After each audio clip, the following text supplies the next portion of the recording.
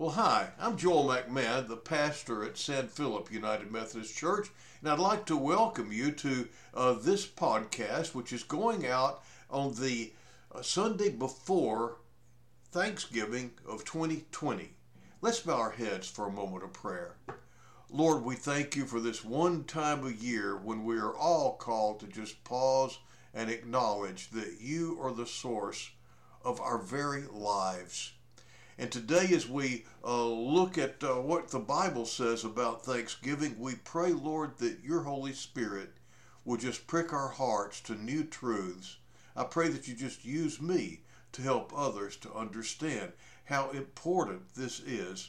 We pray this in Jesus' precious name. Amen. Our scripture lesson is found in the first epistle of Paul to the Thessalonians. We'll be reading just the 12th through the 18th verses right now. But we request of you, brethren, that you appreciate those who diligently labor among you and have charge over you in the Lord and give you instruction, and that you esteem them very highly in love because of their work. Live in peace with one another. We urge you, brethren, admonish the unruly, encourage the faint-hearted, help the weak, be patient with everyone. See that no one repays another with evil for evil, but always seek after that which is good for one another and for all people. Rejoice always. Pray without ceasing. In everything give thanks, for this is God's will for you in Christ Jesus. May God add his blessing to the reading of his word at this time. Well, it is the Sunday before Thanksgiving, which is considered one of the purest holidays of the year, when we all pause to give thanks to our Creator for all that he has provided. Now, as I sat down and started to consider this, and what should be said about this Sunday, my first thought was, wait a minute, this is 2020. A lot of people are probably going to be sitting out there thinking, Thanksgiving? Giving thanks in 2020? What is there to be thankful for in a time like this? It reminds me of the two men who were walking through a field one day when they spotted an enraged bull. And instantly they darted toward the nearest fence, and the storming bull was following in hot pursuit, and pretty soon it was obvious that they weren't going to make it. Terrified, the one shouted to the other, "Put up a prayer, John, we're in for it." John answered, "I can't. I've never said a public prayer in my life."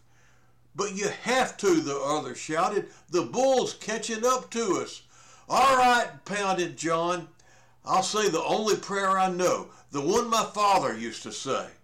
O Lord, for what we were about to receive, make us truly thankful." You know, it just seems incongruous to many to even think about being thankful in our current climate of politics, pandemic, division, immorality, and lawlessness, and yet this is exactly what Christians are called to do. Not just on Thanksgiving Day, but every day. In the midst of his final instruction to the Thessalonians in this first epistle that we read, Paul says, "In everything give thanks, for this is the will of God in Christ Jesus concerning you." In 1636, amid the darkness of the 30 Years' War, a German pastor named Martin Rinkart is said to have buried 5,000 of his parishioners in 1 year, and an average of 15 a day. His parish was ravaged by war, death, and economic disaster. In the heart of that darkness, with the cries of fear outside his window, he sat down and wrote this table grace for his children. "Now thank we all our God with heart and hands and voices, who wondrous things hath done, in whom his world rejoices, who from our mother's arms hath led us on our way with countless gifts of love, and still is ours today. Now here was a man who knew that thanksgiving comes from love of God, not from outward circumstances. He had learned and was teaching his children to give thanks in everything. You see, it is the Christian's way of life. In his 18th century classic, A Serious Call to a Devout and Holy Life, William Law made this following statement. Would you know who is the greatest saint in the world? It is not he who prays most or fasts most. It is not he who gives most alms or is most eminent for temperance, chastity, or justice.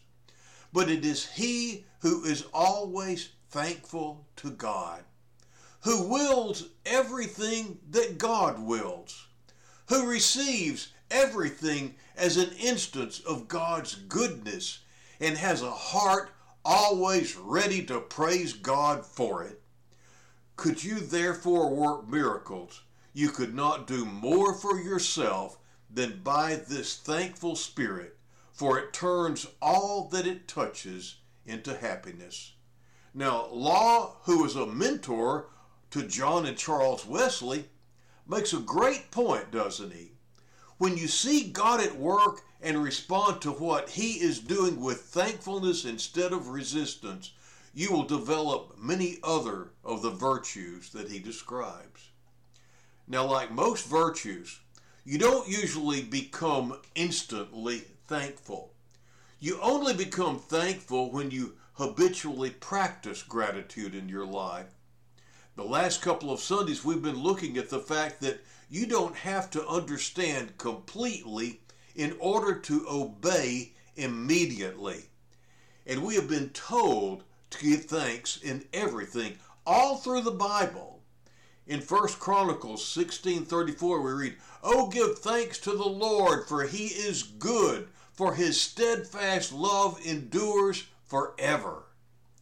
And then in Ephesians, the 5th chapter, we read, "And do not get drunk with wine, for that is debauchery, but be filled with the Spirit, addressing one another in psalms and hymns and spiritual songs, singing and making melody to the Lord with your heart." Now listen to this part. "Giving thanks always and for everything to God the Father in the name of our Lord Jesus Christ." In Psalm 92, David begins his psalm, "It is good to give thanks to the Lord." We're reminded in James that everything good in your life comes from God. You see, we'll grow closer to God when we understand this truth and build our lives around it. We also saw the last couple of weeks that it is in doing that we realize the benefits of doing. If Peter hadn't let down his nets, he would have missed out on so much. And it's the same with us with giving thanks. It is only as we do it that we can experience the benefits of obedience. And oh, brothers and sisters, they are many. Now, much of what I'm going to share with you from this point on has been proven, like many other things in the Bible, by experience in other people's lives and even scientifically.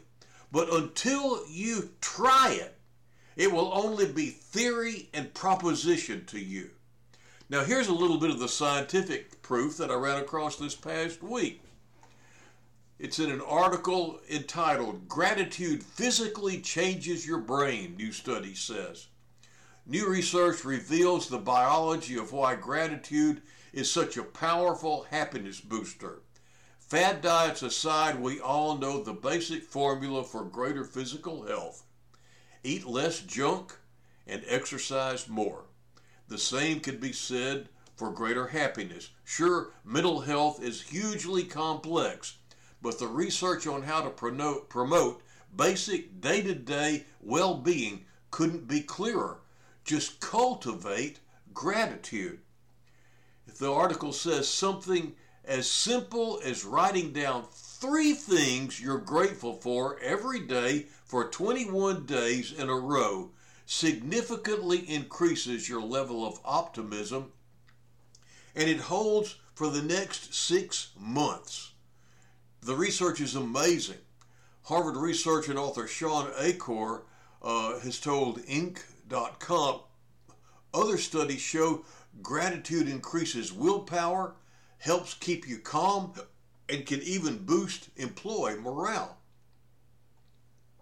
The result is interesting for neuroscientists, but it's also potentially useful for the rest of us.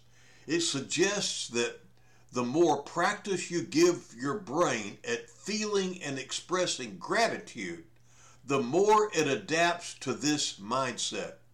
You can even think of your brain as having a sort of gratitude muscle that can be exercised and strengthened.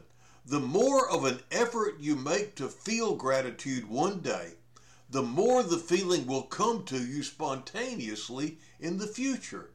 In short, practicing gratitude seems to kick off a healthful, self-perpetuating cycle in your brain. Counting your blessing now makes it easier to notice and count them later. And the more good you see in your life, the happier and more successful you're likely to be.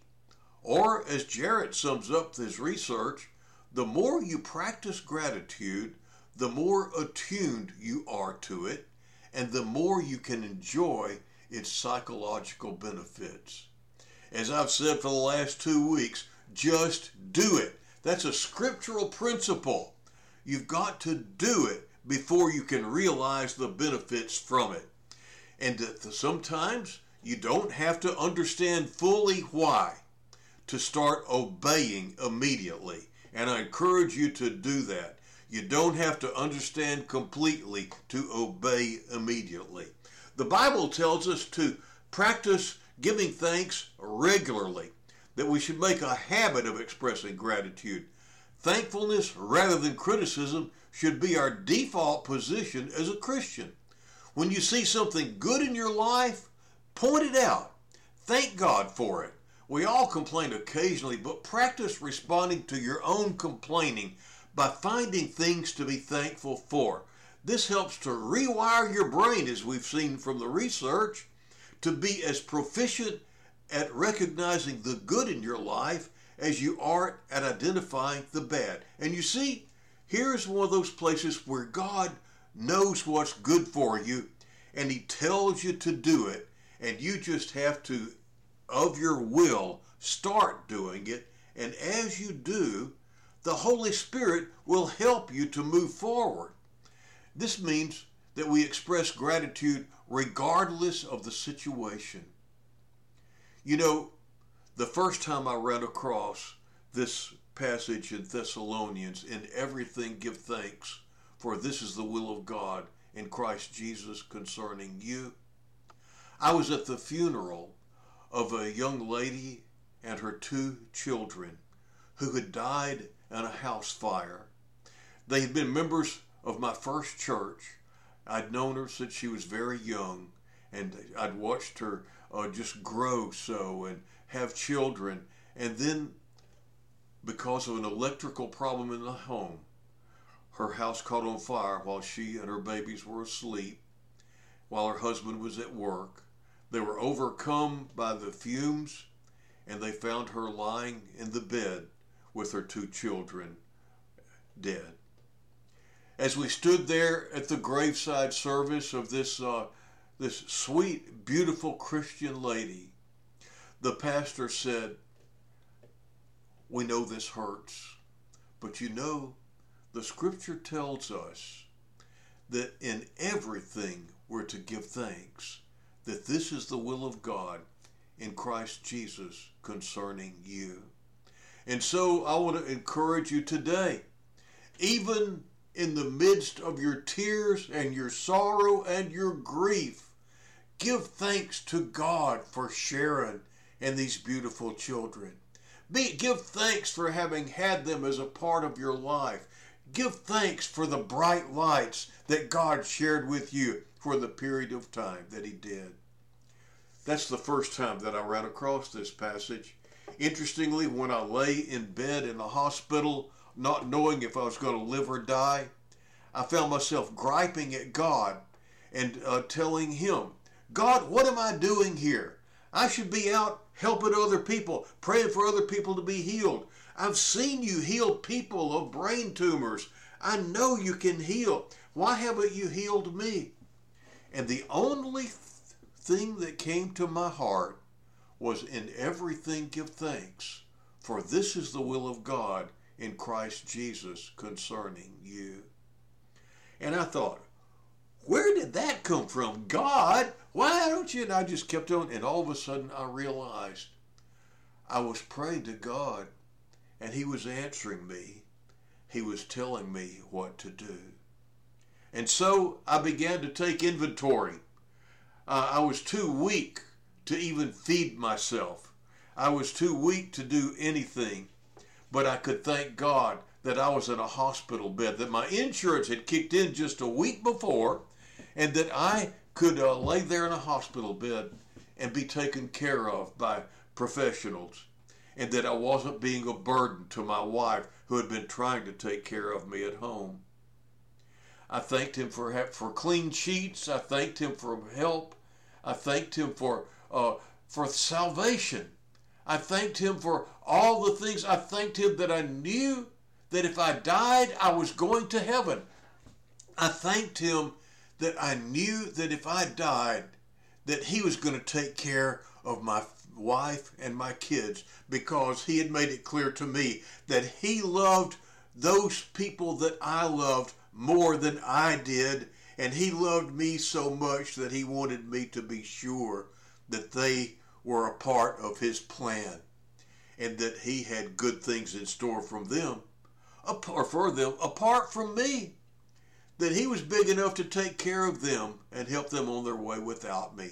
I found so many things to be thankful for. And as I began to give thanks to God, all of a sudden I realized I'd just been laying there griping at him. And I said, Lord, I'm so sorry. You've called me to be the best me for you that I can be. And I can't do anything now but just lay in this bed. And so, Lord, I just ask that you help me to just let my little light shine right here where I am. Help me to be the best hospital patient that I can be. Just be with me and help me. And you know what? From that point on, I began to get better. And while I was laying there in bed, people discovered I was a good listener. And I had a dear friend who was going through some terrible things in his own life, and he had nobody else that could even understand what he was going through. He was a fellow pastor, and he knew that I was on his side, and he would come and just dump on me. I was a great dumping ground, and I could encourage him.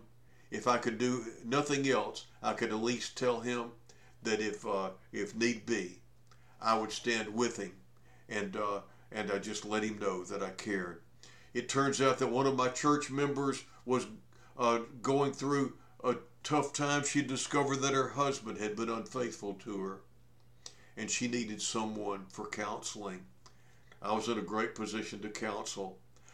It turns out that the nurse that was assigned to me was battling cancer, even while she was taking care of me.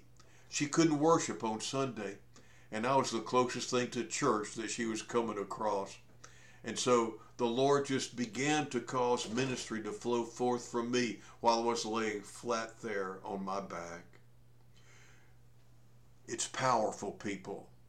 The Lord tells us in everything to give thanks. We're to give thanks in all circumstances because he wills it. And why?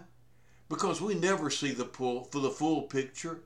We can't look at every situation and clearly understand why it's happening. We can only know God is at work in these situations and working them out for our good and His glory, whether we understand it or not. Regardless of what's happening, we can thank God for His presence. We can thank Him that He is redeeming the situation and sustaining us through it. Even in all this political and divisive turmoil that we're going through right now, we can see God at work. No matter who winds up being our president for the next 4 years, I can thank God that He is in control, that He is on the throne, and that His plan is going forth. On our own, we focus on the current situation. We rise above the situation when we purposefully look for what God is doing in the middle of it. And as you look at all the stuff that's going on around us, we can see the last days are here, folks. The last days are upon us. All the different things that He described that are upsetting people so are those things. He said people would believe a lie. They would they would be without natural affection. Just so many things are just coming alive right now. And it just lets us know that the day of the Lord is at hand. All this stuff was foretold, and it should make us excited and thank God that His word is true and it's all coming about. A.W. Tozer says, perhaps it takes a purer faith to praise God for unrealized blessings than for those we once enjoyed or those we enjoy now. As I was thinking about all this, I remembered a lady in my church in Texarkana who described her father in a way that just depicts everything that's going on here. She said he was always seeing the best in every situation, and it was just almost repulsive how he could find something good no matter what the situation. In fact, one night when they were coming out of a prayer meeting at a Methodist church up there in Texarkana, they got in the car and he tried to crank it up and it wouldn't start. And so he lifted the hood and he looked and the battery was gone. Somebody had stolen the battery while they were worshiping God. And his response was, "Praise the Lord. They could have taken the whole car and all they took was the battery. Isn't God good?" Well, you see, we should praise Him all the time. We should praise God when all is well. You may believe that this is obvious, but it's critical we do it. We're conditioned to believe that life will go well for us. When life runs smoothly, we don't tend to see this as God's gift to us.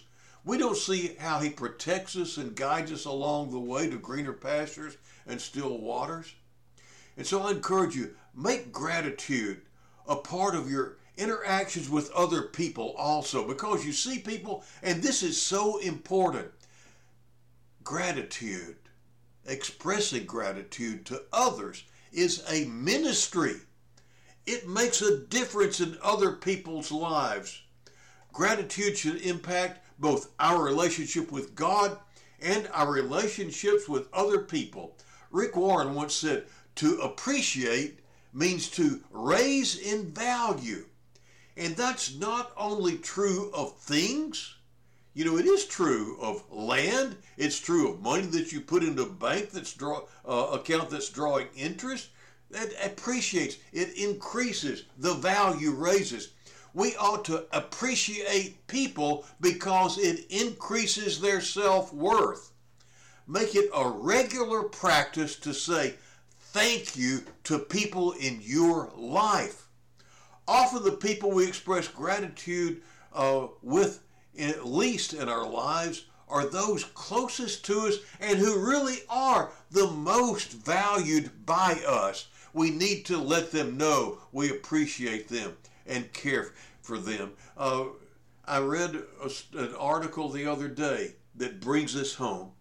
In his autobiography, Breaking Barriers, the columnist Carl Rowan tells about a teacher who greatly influenced his life.